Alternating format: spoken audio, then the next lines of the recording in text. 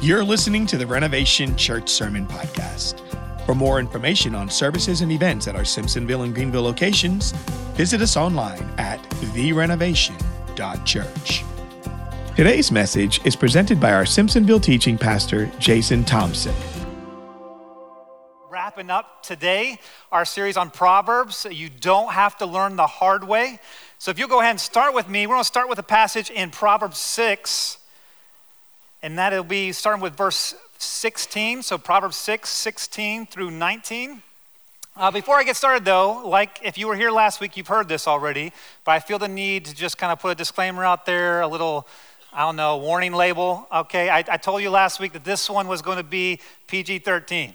Nothing that I say is going to be too crazy, but we're reading a passage of scripture that has some intense violence and some adult content type of stuff. So if you have young kids and you're worried about that and you don't want them to be in here, I will not be offended if you walk out with them. And if you think, hey, they're mature enough or they're not paying attention anyway, so that, go run with it right there. But so I want to start in this passage in Proverbs 6 though, because it's going to set the tone. And I have this on a sticky note on my mirror. I'm currently learning it.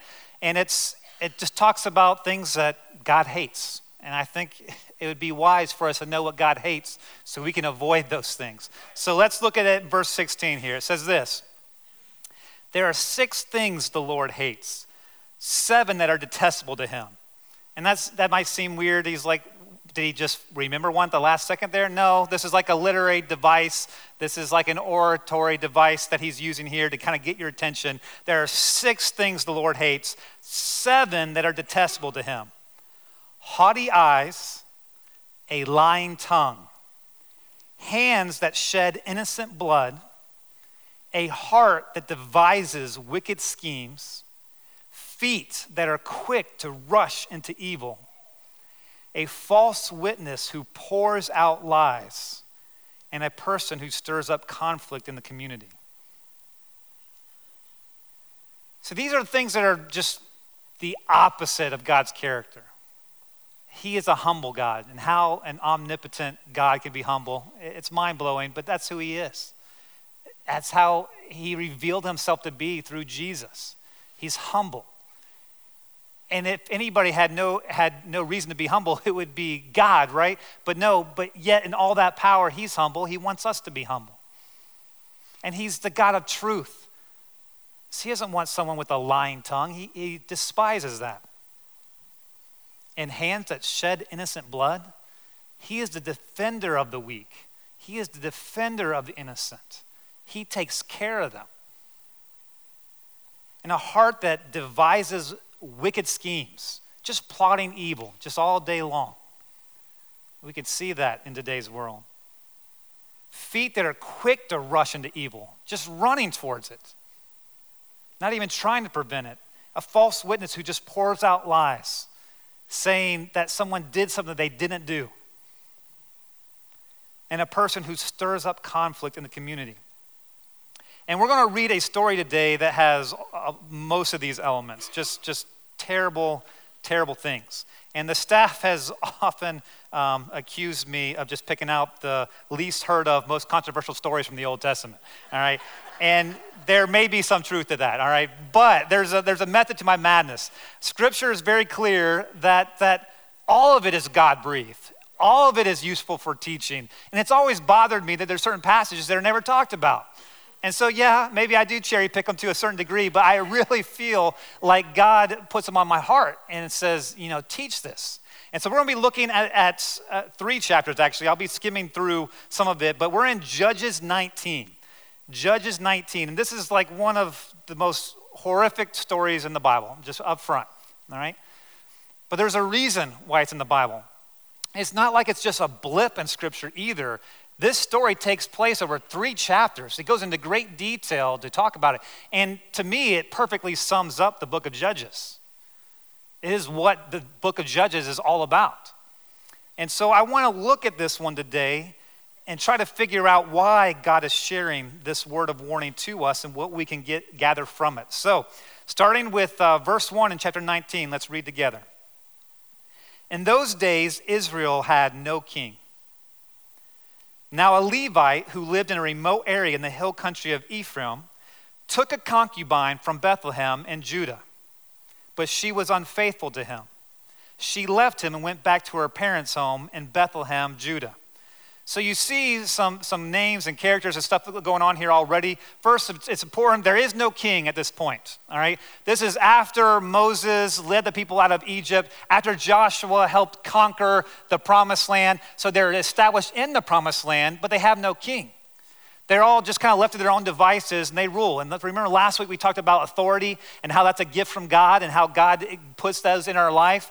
Well, the people that lived in the promised land at this time just didn't pay any attention to authority. They didn't have a lot of rules and regulations. They just kind of did what was right in their own eyes. And now we have a Levite who is a tribe that's dedicated to the Lord, right? That's supposed to do the Lord's work. This is kind of like your church workers kind of people. And they serve in the temple. And so this Levite who's living in the hill country of Ephraim had a concubine that was from Bethlehem. That's where Jesus was born. So it's interesting that she was from that area. And a concubine is basically a title for a second-class wife. So it is a wife. It's someone that has wife responsibilities, but she doesn't get the status of the primary wife, and she doesn't have any inheritance. Her children are considered illegitimate. And so it is a second-class wife, but it is a wife. And she was, by all the laws, that she was supposed to be faithful to her husband, but she didn't like her plight as a second-class citizen living like this. And this was never how God intended it. This is not how marriage is supposed to be. There's not supposed to be polygamy, all right? But this is something that God gave as a concession to their hard hearts. He's like, I know you're going to do it. And then so he regulated it. But this is not his intention. It's supposed to be one man, one woman for life, joined together. And when you put these other elements in there, things go awry. And you'll see that in this story. But she was unfaithful to him. She left him and went back to her parents' home in Bethlehem, Judah. After she had been there 4 months, her husband went to her to persuade her to return. He had with him his servant and 2 donkeys. She took him into her parents' home, and when her father saw him, he gladly welcomed him. His father-in-law, the woman's father, prevailed on him to stay. So he remained with them 3 days, eating and drinking and sleeping there. On the 4th day, they got up early, and he prepared to leave. But the woman's father said to his son-in-law, refresh yourself with something to eat, then you can go. So the 2 of them sat down to eat and drink together. Afterward, the woman's father said, please stay the night and enjoy yourself. And when the man got up to go, his father-in-law persuaded him. So he stayed there that night. On the morning of the 5th day, when he rose to go, the woman's father said, refresh yourself, wait till afternoon. So the 2 of them ate together.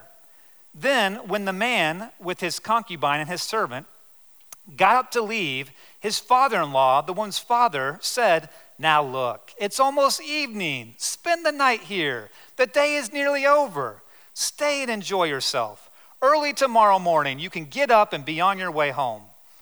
But unwilling to stay another night, the man left and went toward Jebus, that is Jerusalem, with his 2 saddled donkeys and his concubine. When they were near Jebus and the day was almost gone, the servant said to his master, come, let's stop at this city, the Jebusites, and spend the night. His master replied, no, we won't go into any city whose people are not Israelites. We'll go on to Gibeah. He added, come, let's try to reach Gibeah or Ramah and spend the night in one of those places. So they went on, and the sun set as they neared Gibeah and Benjamin. There they stopped to spend the night. They went and sat in the city square, but no one took them in for the night. That evening, an old man from the hill country of Ephraim, who was living in Gibeah, the inhabitants of the place were the Benjamites, came in from his work in the fields. When he looked and saw the travelers in the city square, the old man asked, where are you going? Where did you come from? He answered, we are on our way from Bethlehem in Judah to a remote area in the hill country of Ephraim where I live. I have been to Bethlehem in Judah, and now I am going to the house of the Lord. No one has taken me in for the night. We have both straw and fodder for our donkeys and bread and wine for ourselves, your servants. Me, the woman, and the young man with us, we don't need anything. You are welcome at my house, the old man said. Let me supply whatever you need. Only don't spend the night in the square. So he took him into his house and fed his donkeys. After they had washed their feet, they had something to eat and drink. While they were enjoying themselves, some of the wicked men of the city surrounded the house. Pounding on the door, they shouted to the old man who owned the house, "Bring out the man who came into your house so we can have sex with him." The owner of the house went outside and said to them, "No, my friends, don't be so vile. Since this man is my guest, don't do this outrageous thing. Look, here is my virgin daughter and his concubine. I will bring them out to you now, and you can use them and do to them whatever you wish. But as for this man, don't do such an outrageous thing." But the men would not listen to him. So the man took his concubine and sent her outside to them, and they raped her and abused her throughout the night. And at dawn, they let her go. At daybreak, the woman went back to the house where her master was staying, fell down at the door, and lay there until daylight. Every time I read this story, I just want to throat punch these two guys. I just like, what's that up there? Bam! Like, what is going on? Like, how? Like, how can you do this? Like, how can it even cross your mind to send your women out there, your daughter and your wife? It shows you just how sideways this society was, that women were considered property. And women were never to be considered property. They are image bearers of a holy God. They are made in his image too. They are supposed to have equal status in God's eyes. And as a marriage, you come together and become one. Like the needs of your spouse are supposed to be ahead of your own. And for you to act this way, I mean, we call them men, but these guys are not men. A man provides for his family. A man lays down his life like Christ for his spouse. That is what a man is called to do. These are gutless, spineless cowards. And their viewpoint, they looked at women as property, something that God never told them to do. And as a result, it was unthinkable for this man that was hosting this other man to allow him to be harmed because he was a guest. And at this day and age, hospitality was a big deal. They should have been welcomed in. I mean, the scripture has a lot to say about welcoming foreigners and strangers into your home. Like, you owe them food and protection and care, according to scripture. And the customs of the day is that you were supposed to be extremely hospitable. And a person in your home, you were responsible for. And so he sees this man out in the square, and already you have red flags here that this man was allowed to be in the square for so long and that no one took him in. It's showing that these people are not godly people and they're not doing what the Lord has commanded. And he's looking around, he's like, wow, this is very inhospitable. No one's taking me in. Finally, someone that is from his own neck of the woods, Ephraim, comes and is like, what are you doing here? And again, another red flag. He's like, whatever you do, don't stay in the square. I mean, it's eerily similar to the Sodom and Gomorrah story. Same thing. So sojourners coming in the square, and Lot comes home and he's like, whoa, don't stay here. You don't know what's going to happen to you. Why would you live in a place where you think that kind of stuff can happen? How are you raising kids in that? Unless you have a divine decree from the Lord, but the town you live in is so dangerous that people that come are just going to be raped? That's outrageous. And here you have them, and they want the man. They're not even asking for the concubine, not even asking the daughter. So they're coming after the guy, and the guy is like, oh no, take my concubine. Kicks her out the door. It's despicable. It bothers me every time. And it just gets worse. Verse 27. When her master got up in the morning, and opened the door of the house and stepped out to continue on his way, there lay his concubine, fallen in the doorway of the house, with her hands on the threshold. He said to her, "Get up, let's go." But there was no answer. Then the man put her on his donkey and set out for home. There was no answer because she died. And I look at his response here, and again, it just fills me with indignant rage. I mean, you went to sleep? Your wife is out there and you went to sleep, and then you're surprised the next morning that she's at your threshold, and then you just get up? How can a society go so far down a direction where we can treat our loved ones like this and think that it's okay? Again, we are called to serve. We are called to lift up. We are called to protect. It's inexcusable. But then he puts her on the donkey and goes out home. When he reached home, he took a knife and cut up his concubine, limb by limb, into 12 parts, and sent them into all the areas of Israel. Everyone who saw it was saying to one another, "Such a thing has never been seen or done, not since the day the Israelites came up out of Egypt." Just imagine. We must do something. So speak up. One thing that you have to remember when you're reading the Old Testament, especially the histories, all right, is this is just proper interpretation. This is how you interpret the Bible. You have to approach different passages of Scripture in different ways depending on the genre.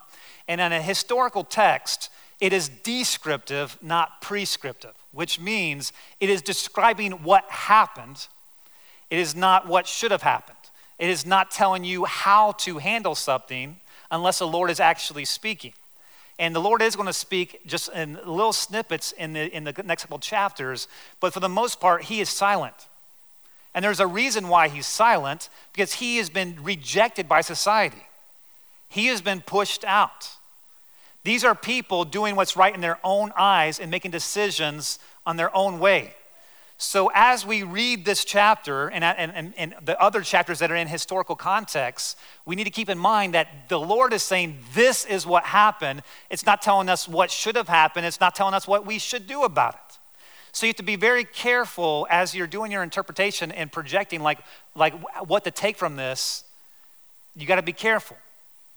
But I think there are some things that we can certainly come from this. But the whole purpose, I believe, of the book of Judges is to give us a warning of what a society will look like when it rejects God. And there was this cycle over and over again that they would go and start serving other gods. They would start doing all kinds of sexual perversion. They would go and just do whatever they wanted. And God said, "Okay, you don't want me. I'll leave you to your own devices, and I'll allow you to push me away."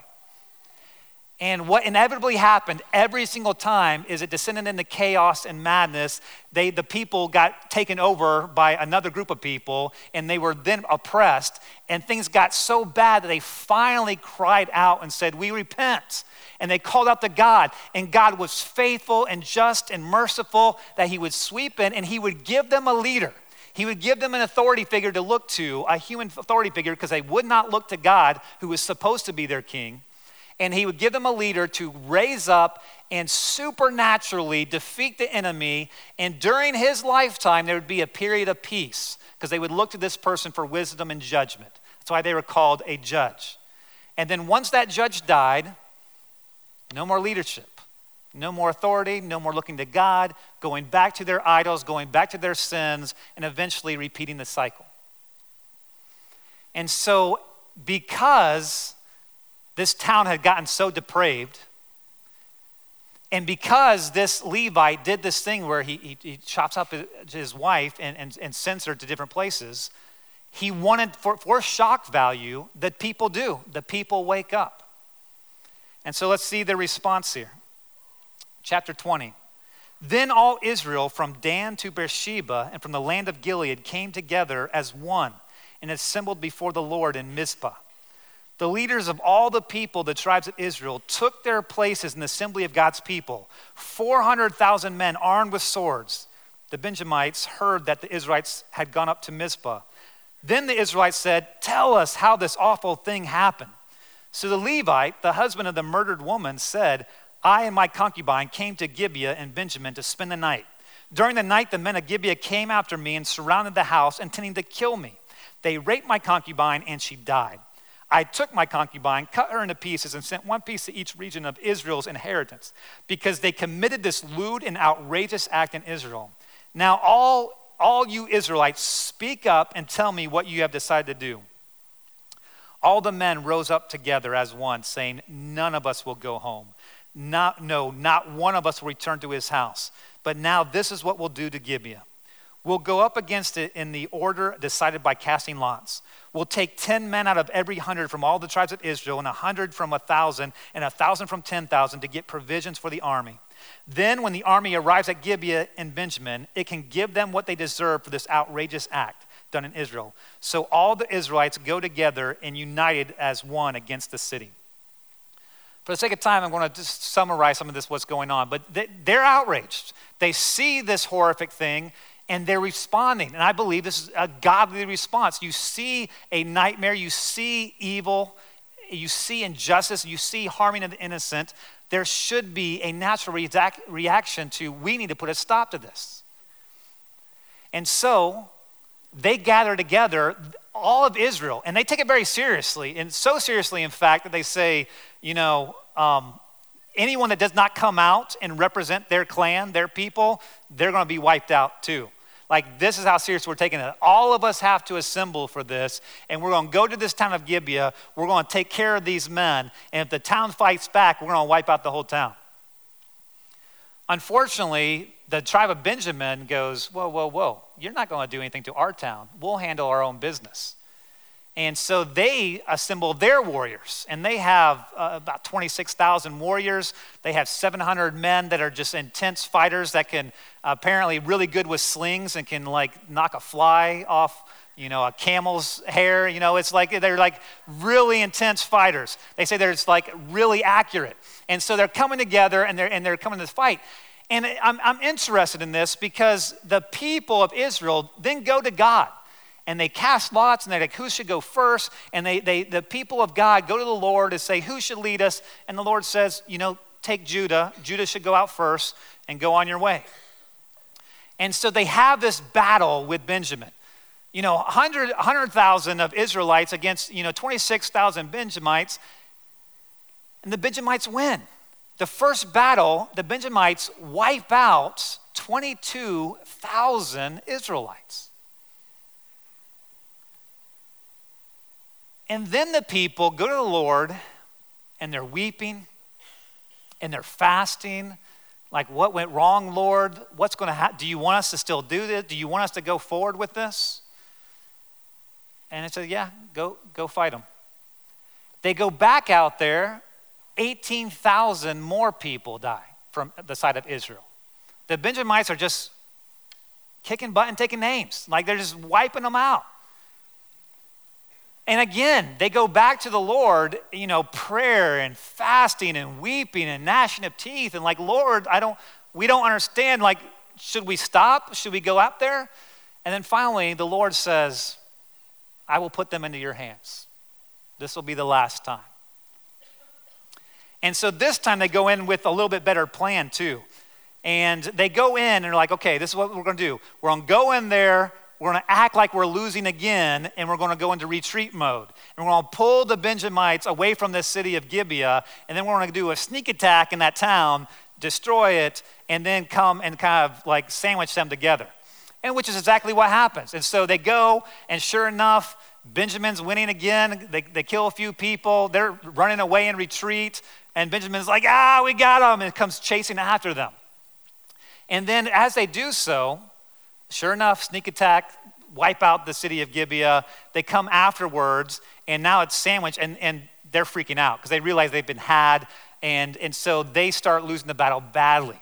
So badly that only 600 warriors survive out of the 26,000 Benjamites.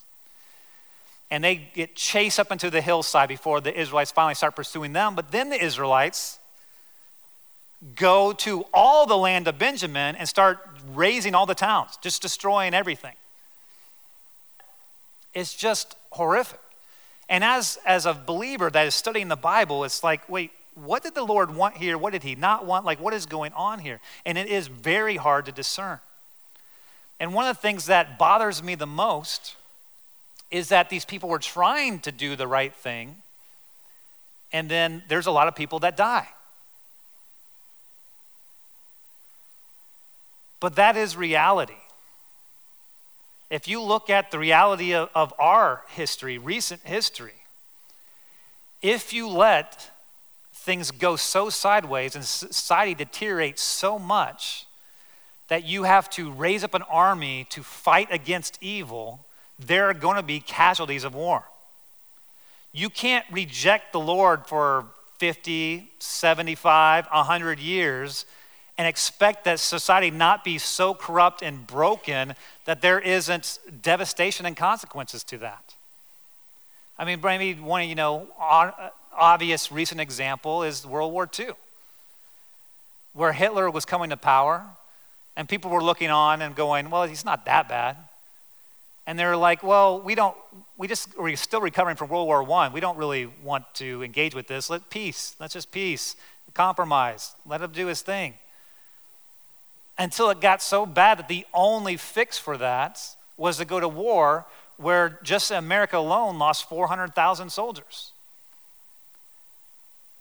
And I think that was a just war to prevent evil, but evil should have been nipped in the bud way before that. And the constant refrain, and it's the same refrain. Let's read it. Let's read 21. Let's finish the story, and then we'll start talking. We'll go into detail about it. But look at chapter 21 now. The men of Israel had taken an oath at Mizpah. Not one of us will give his daughter in marriage to a Benjamite. The people went to Bethel, where they sat before God until evening, raising their voices and weeping bitterly. Lord, God of Israel, they cried, why has this happened to Israel? Why should one tribe be missing from Israel today? And that is just so like human nature, right? Like you descend into sin, you get the consequences of your sin, and it's like, why, God? Why is this happening to me? Why is this happening to our nation? Why is all this evil going on in the world? Why? Because you've rejected him. You've pushed him out of every section of a society. Like you aren't living the right way. You aren't immersed in the word. You aren't doing these things. You're not sharing the gospel. Like, what do you mean, why? Why? Because you've rejected me. And in his goodness, in his mercy, in his love, he's not going to allow you to go sin, and not have any consequences. If you have a child that you protect from consequences, every time they sin, you will raise a monster. And if God allowed a society to continue down their sin, he would be raising a nation of monsters, and they would go to an eternal destination separate from him if they did not see the consequences of their sin. And sometimes there are dire consequences. And only God has the big pictures to know what is best for society as a whole. And there are times where there is a heavy cost to sin. And I know that our God's heart breaks at the loss of the innocent. You don't think he's weeping? You don't think he cares? Everything in Scripture tells us where his heart is, and it's with children, and it's with the innocent. It's with those that can't defend themselves. But he has to allow things to happen so people to wake up. And so it's a horrible story. For the sake of time, I'm just going to summarize it again. But essentially, like this tribe is about to be wiped out. And so their fix for it is that there's one city that didn't come and fight with the Israelites. And we said we'd wipe you out if you didn't do that. And so they go and wipe out that city except for the virgins, except for all the people that have not already married. And so they take those women and give them to the Benjamites. And they're a little bit short. So they're like, what do we do now? Like, oh, hey, there's this big festival coming up. We're just going to turn a blind eye, and we'll allow you to go take these women, the Benjamites, to come out of the woods, steal some of these women and take them back to the woods, and just that'll make up for the other 200. You're like, what? I really don't think that was God's plan, all right? And so they do this whole thing. And so again, this tribe is saved, but like at the cost, it was just so heavy. And you're like, well, Jason, why in the world are you sharing this horrible story with us? Like, what is your point, all right? Here is my point. This is it. The whole reason for it is down to this one question. And it's this: what is it going to take? What is it going to take for us to wake up and repent? We look at how horrible this story is, but I look around our society and I can find some things that would compete. Every year in America, there are over 800,000 abortions. That is an unthinkable number. Twice as many as died from America in World War I. Almost 70 million now since in the last 50 years. Last year, 109,000 overdose deaths, most from fentanyl, streaming into the country. There are now annually over 20,000 sex change surgeries in America alone, with the fastest growing population of those being minors.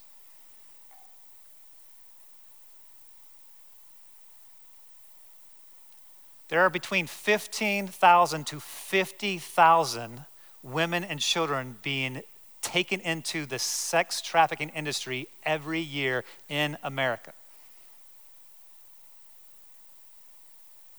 We don't even know exactly how many. There's a diversity between 15,000 and 50 because it's way more than we think. And I know there was a movie that came out recently that got people thinking about it, and I haven't seen it. I don't need to see it because I've been researching this. I've been keeping my eyes open. It is all over and it's prevalent, and it's in South Carolina. And one of the things that broke my heart is reading the statistic that about 60% of the kids that are trafficked, which they estimate could be as high as 300,000 in America, about 60% of them come from the foster agency. Kids in broken homes, so broken that they're removed from their homes and they're put in situations that get them sexually trafficked. What is it going to take for us to see this and say, we need to repent? What is it going to take for us to be weeping and crying out to God saying, please forgive us? I look at the mighty men of like Daniel and David and all these prophets who they weren't sinning at that time, but their people were sinning, and they cried out to God, please forgive us. Forgive us as a nation. Do a great work in this nation. Do a great work in our community. Show me what I can do to absolve this. What can I do in my part? What is it going to take for us to act? And there's a reason why I taught the last week's message first. We don't go and bomb abortion clinics. We don't shout in people's face and initiate violence. That is not how we fight our battles. We fight our battles on our knees. We come together as a community and pray. We also speak truth. Jesus came to bring the truth. We've got to speak truth in love. Our motivation must always be love, but we also can't just comfortably go about our lives until it's so bad we're like, oh wait, there's a Holocaust around us. And I think many of us would say, you know, if I lived back in slavery, I would have been one of those that spoke out. I would have never owned slaves, and I would have been an abolitionist and spoke out. Or we say, if I was living in Nazi Germany, I would have seen how messed up everything was. And I would not have gone along with that party. And I've been one of the people hiding the Jewish people. That's easy to say. But there's atrocities going on all around us. Are you doing anything?